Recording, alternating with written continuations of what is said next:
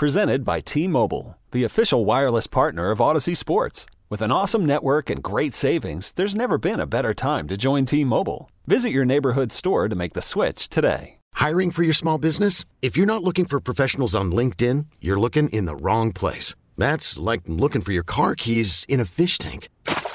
LinkedIn helps you hire professionals you can't find anywhere else, even those who aren't actively searching for a new job but might be open to the perfect role. In a given month, over 70% of LinkedIn users don't even visit other leading job sites. So start looking in the right place. With LinkedIn, you can hire professionals like a professional. Post your free job on linkedin.com/recommend today.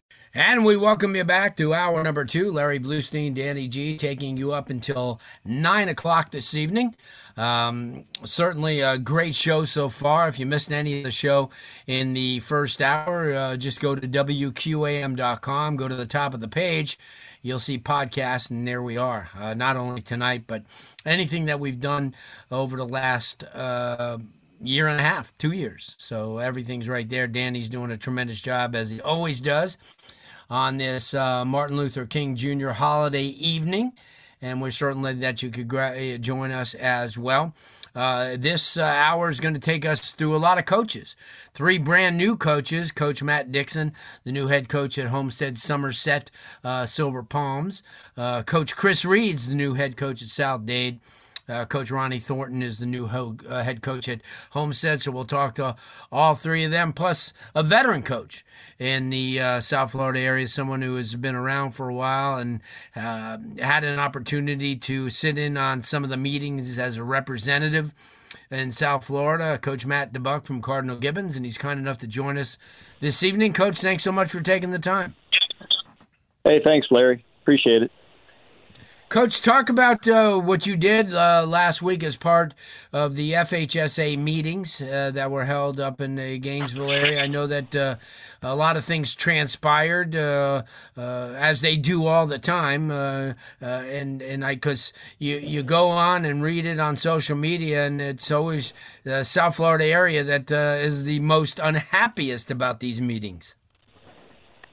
Yeah, we as a staff went to the AFCA coaches convention, try to get the rest of our guys recruited. We were up there for 4 days, came back for a day, and then went up to Gainesville and got to learn a lot about how things really transpired over the last 12 months and how the infancy of Metro and Suburban kind of happened. And I, for some reason, was picked to represent Section 4.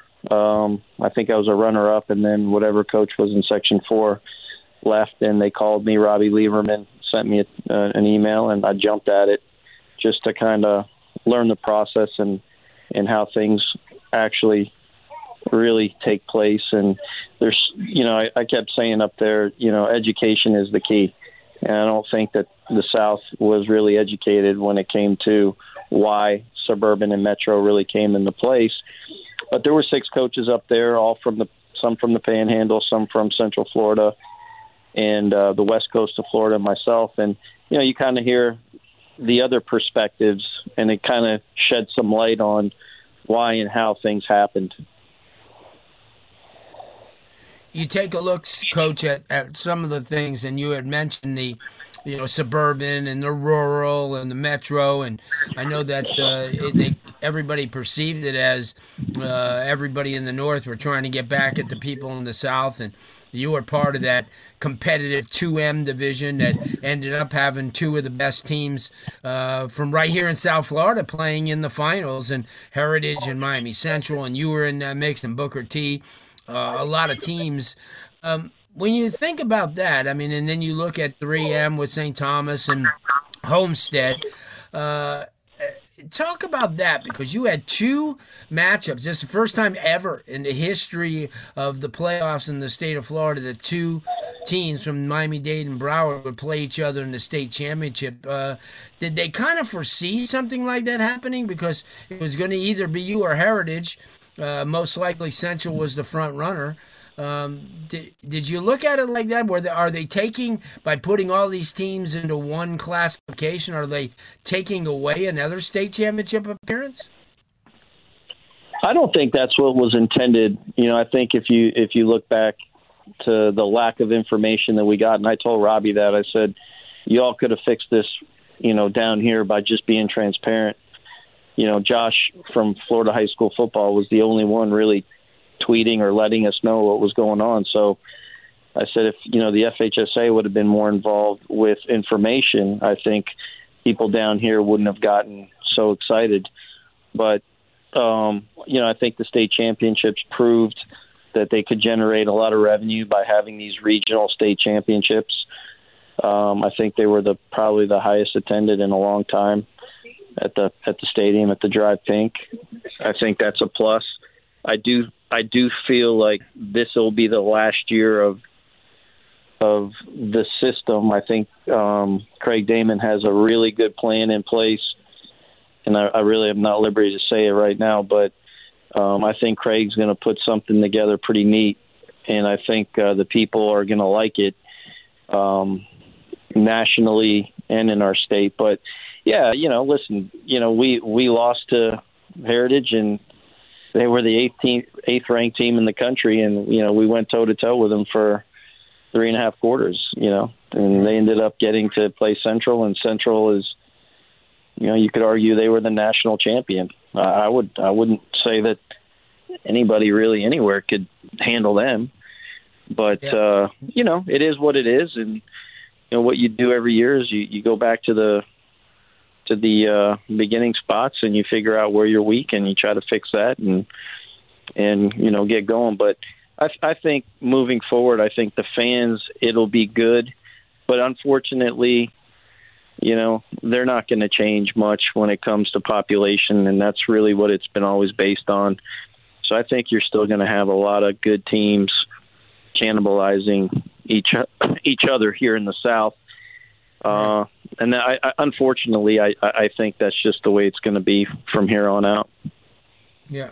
No doubt. Coach Matt DeBuck from Cardinal Gibbons joining us. And before we let you go, you look at maybe consolidating like the one metro, the one suburban, because I think there's you're almost diluted in teams. There's just no way that those three, as it is, the classification in one is a small classification.